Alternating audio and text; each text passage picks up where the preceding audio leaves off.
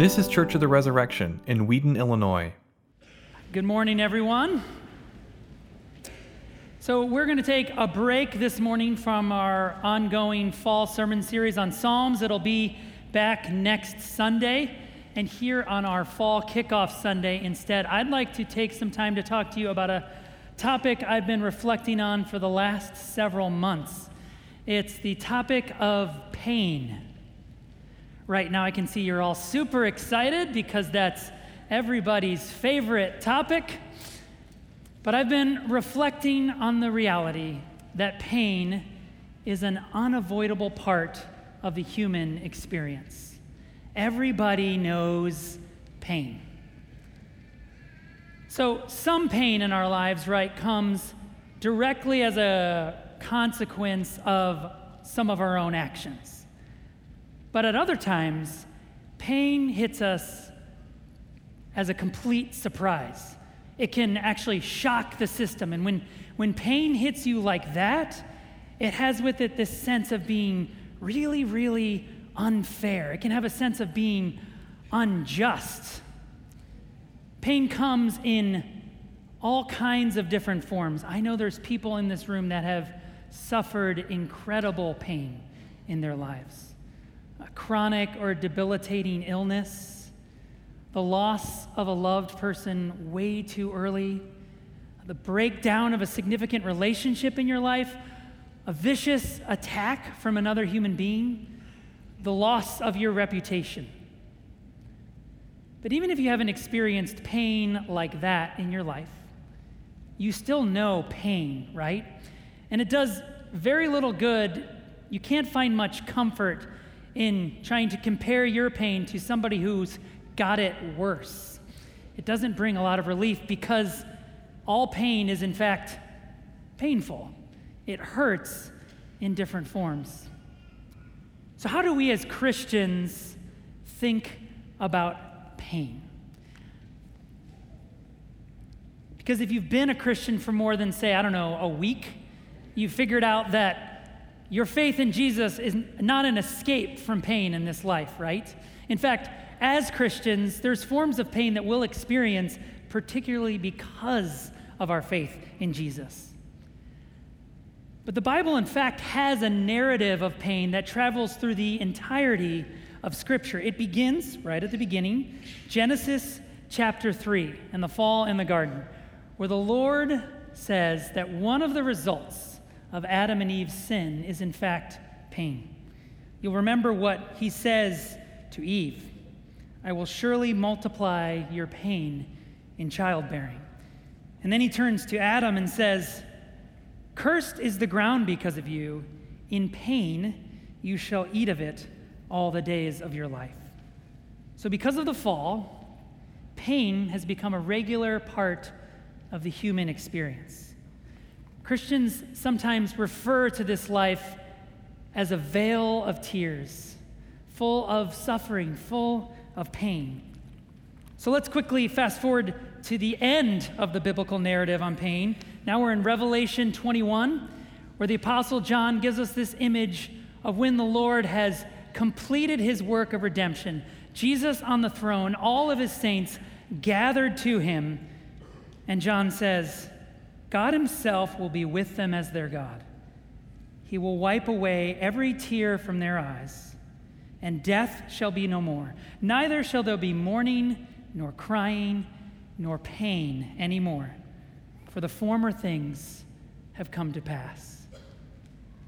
So as Christians, we await the eternal promise of relief from all our sorrow, from all our pain.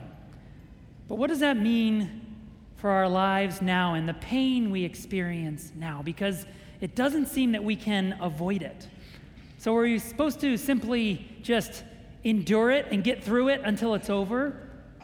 Or is there perhaps something that we can learn from our pain? Can we actually find purpose in our pain?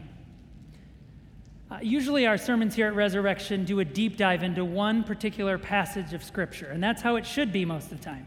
But this morning, I do want to do something just a little different. I want to take you on a bit of the journey I've been on, exploring this reality of pain. And I want to do so by providing 3 testimonies on pain. First, I want to give you a medical testimony of pain. And then second, and most importantly, I want to talk about a scriptural testimony of pain. And then lastly, I want to give you a brief personal testimony on pain. And I hope that each of these testimonies of pain speak to the gospel truth that we can do more than just endure the pain of this life. The gospel truth is that though the enemy may have intended our pain in this life for evil, in Jesus, our pain can become a profound pathway towards goodness and transformation in our lives. In Jesus, our pain indeed can have a purpose. So let's look at these 3 testimonies of pain this morning, and we'll start with a medical testimony. So it was the spring of 1999, and I was on a tour with the Wheaton College Men's Glee Club. Old man in the room. There we go. And we were in Seattle.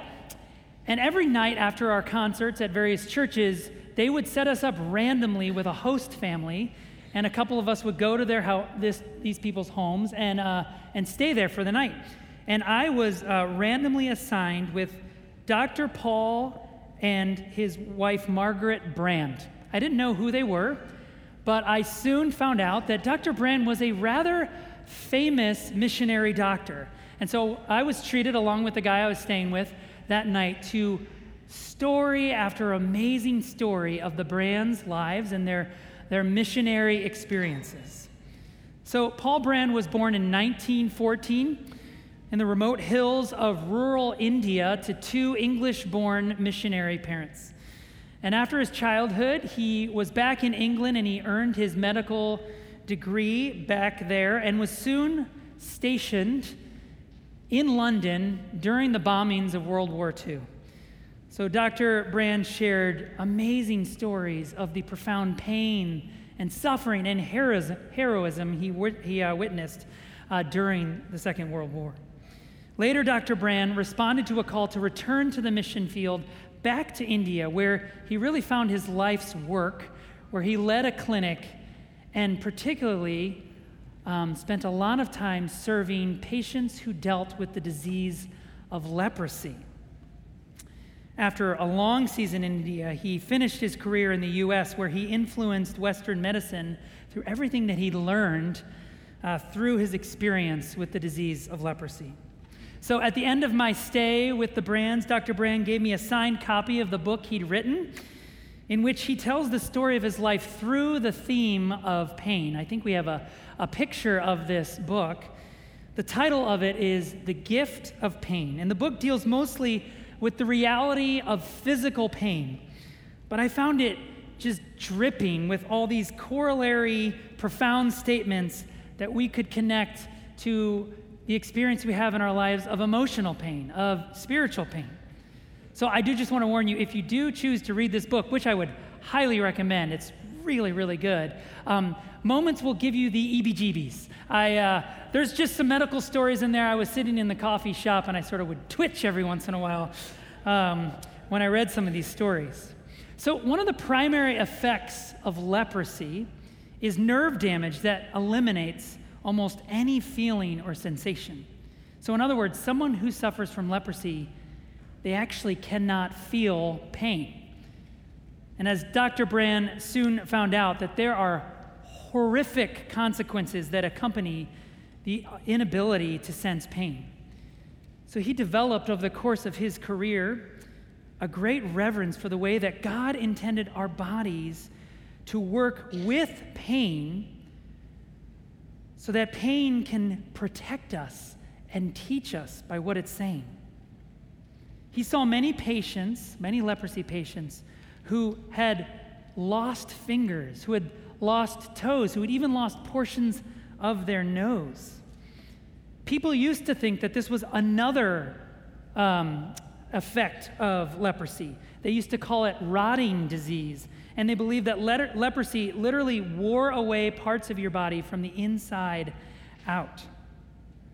But Dr. Brand was instrumental in proving that all these effects could also be traced back to the reality of painlessness. That people who can't feel pain, they don't receive any of the natural warning signs that they're about to cause damage to their body. So think about when you're at home and there's a jar you haven't opened yet, and you start turning it as hard as you can, and all of a sudden your hand stings, and so you pull away and you stop, and then you hand it to your roommate or your spouse to see if they can open the jar. But over the course of a lifetime, without these warning signs, a person can do incredible damage to their body. They can literally start breaking it off piece by piece. So in contrast, Dr. Brand would say that the pain-sensitive person, that's most of us, quote, no matter how much he wants to do something, will stop for pain because deep in his psyche, he knows that preserving his own self is more significant than anything he might want to do. So I could go off on a whole corollary tangent here about how sometimes we're tempted to numb pain in our lives, forms of pain that are actually meant to protect us from causing greater damage to ourselves. Dr. Brand, in fact, has a pretty significant critique for more affluent cultures, which often lose their respect for pain and the messages that they're trying to convey. So please indulge one longer quote. I think it's just full of good stuff. Quote, pain truly is the gift nobody wants. People who already own this gift rarely value it. Usually, they resent it. On my travels, I have observed an ironic law of reversal at work. As a society gains the ability to limit suffering, it loses the ability to cope with what suffering remains.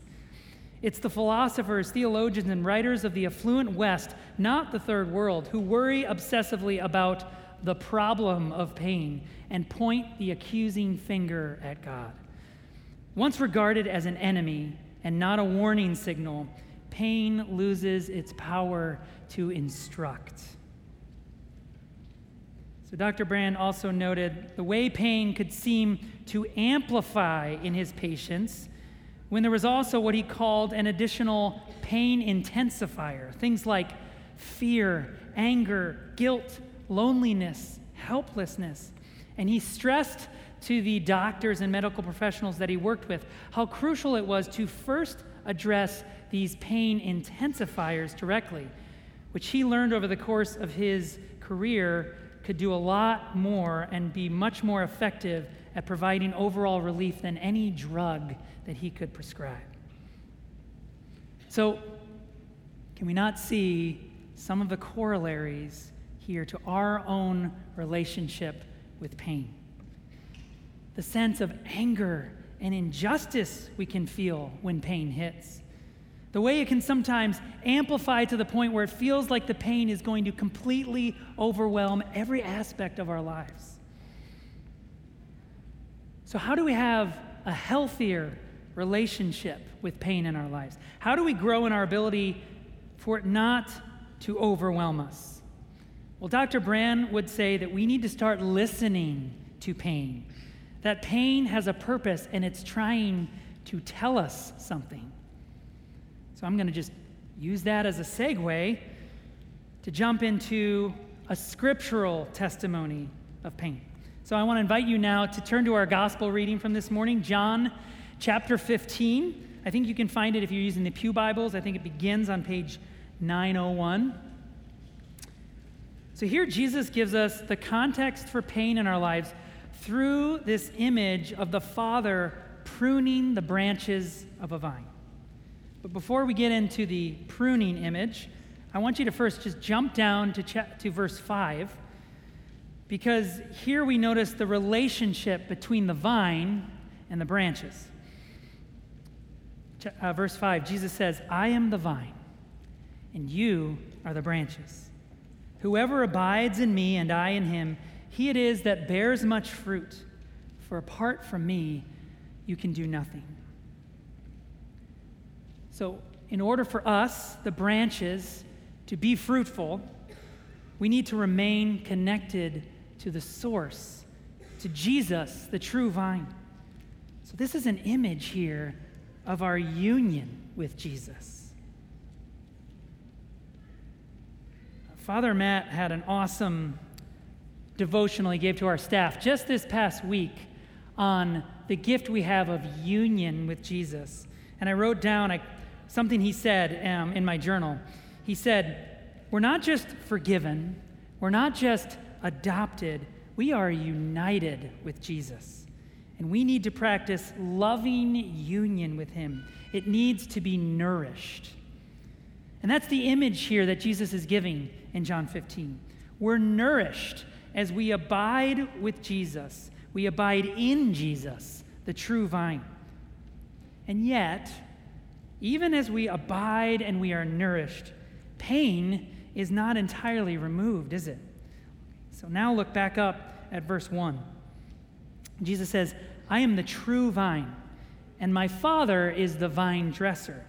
Every branch in me that does not bear fruit, he takes away. And every branch that does bear fruit, he prunes, so that it may produce more fruit.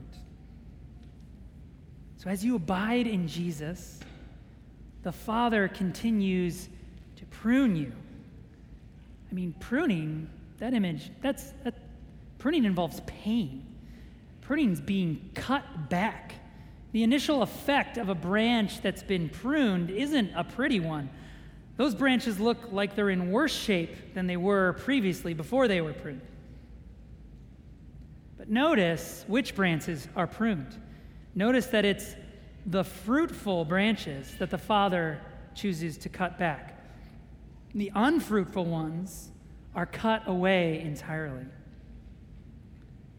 So even though there's already fruitfulness in these branches, the Father isn't satisfied. He's willing to prune us to produce even more fruit.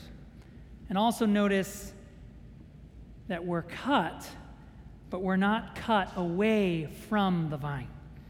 And so eventually, we do grow back, and that pruning produces even more fruitfulness in us. I would also note that pruning seems to be the normative process for the Christian, because Jesus says here that every branch that produces fruit, he prunes. In fact, the only alternative is that every branch that does not bear fruit, he takes away. So we abide, we're pruned, and we grow to be more and more fruitful. And the alternative option we see it down in verse 6. We stop abiding, so we stop growing, and we start dying. Jesus says, if anyone does not abide in me, he is thrown away like a branch and withers, and the branches are gathered, thrown into the fire, and burned.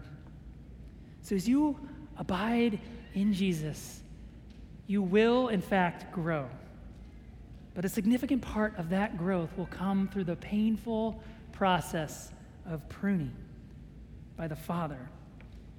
But his purpose in pruning is an even greater and more fruitful flourishing. So when you experience pain, the question you might be tempted to ask is, Lord, is this even fair? But it seems like the question the Lord is asking is there even more? Is there even more fruitfulness that I can get from this beautiful branch? Okay, so what does that fruit look like? Well, can you think of an older Christian, someone in the course of your walk as a follower of Jesus stands out to you? And what was it about that person that stood out? Was it just a sense of their Christian character? Was it a sense of just holiness on display in their life? Maybe even just a simple sense of peace or a profound, deep, abiding faith in the Lord. So no doubt that fruit was born through pruning. As they continued to abide in Jesus season after season, the Father kept bringing forth a greater and a greater harvest. Verse 8 says that by this the Father is glorified, that you bear much fruit and so prove to be his disciples.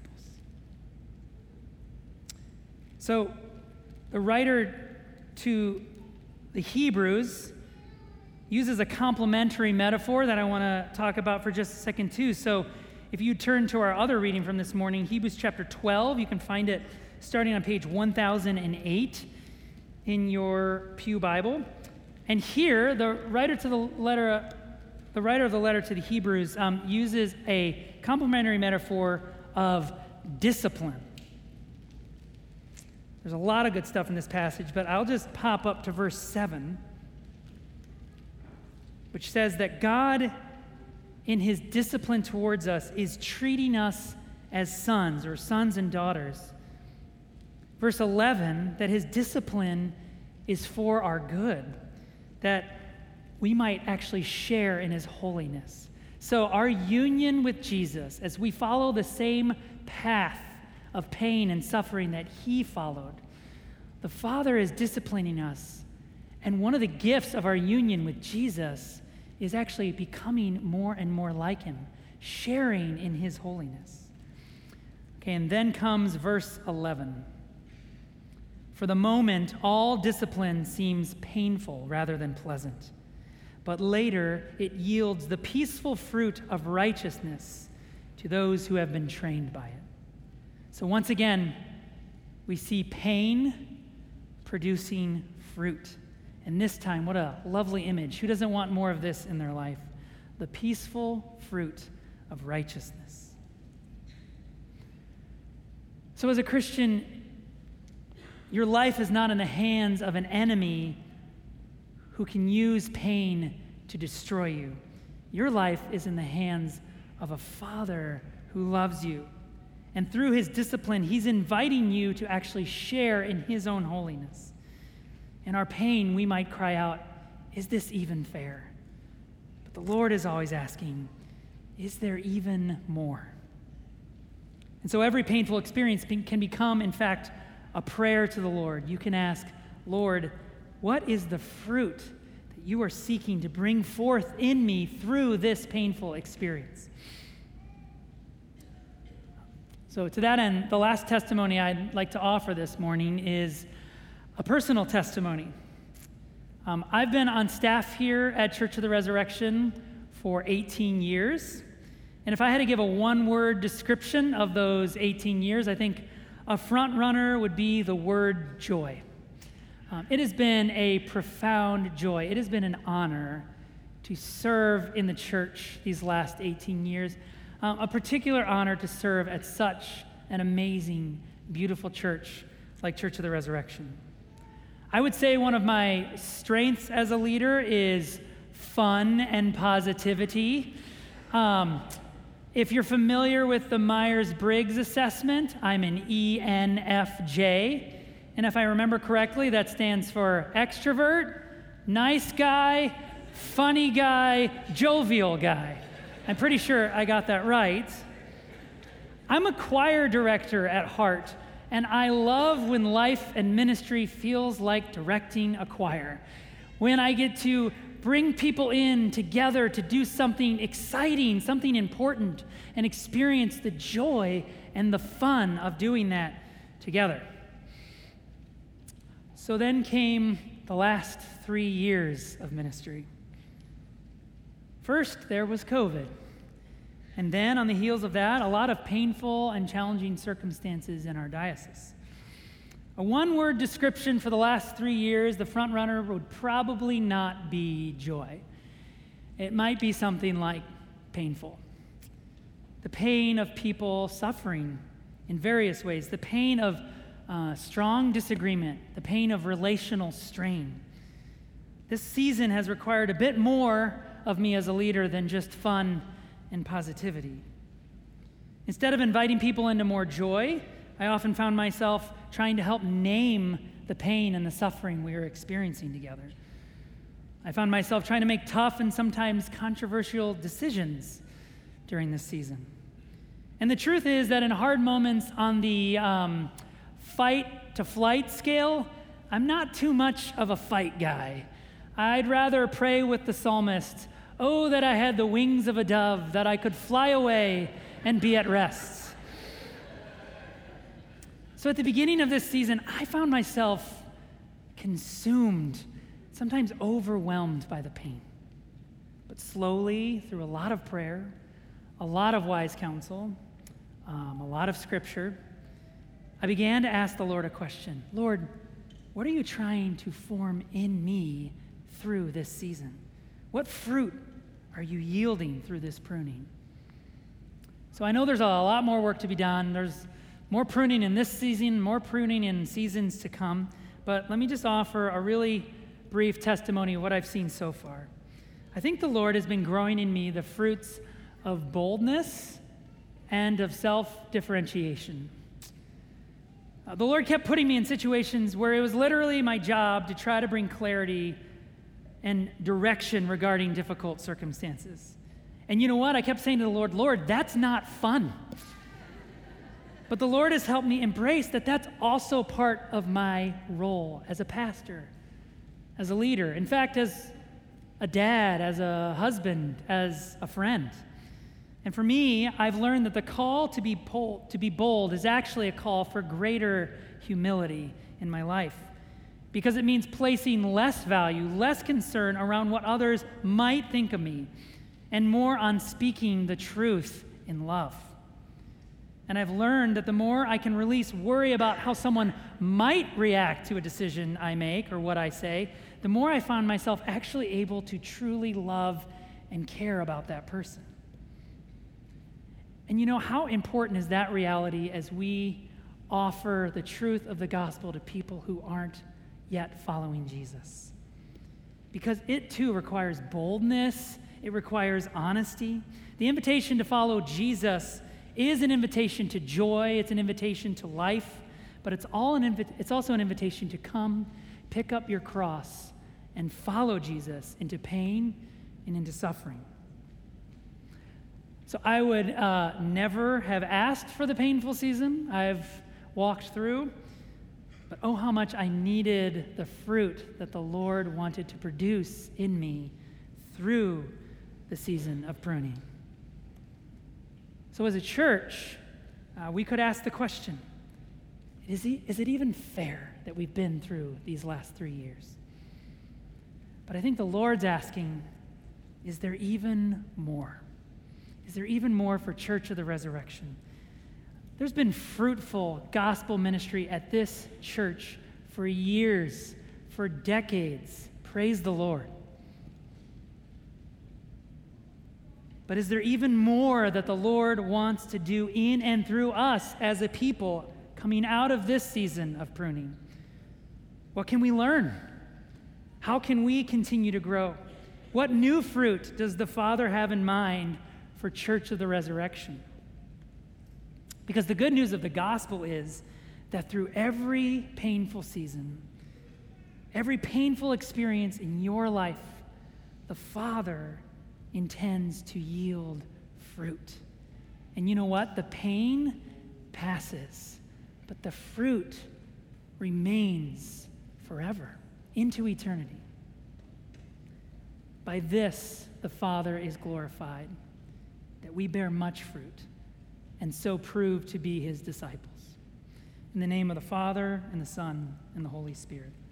Amen.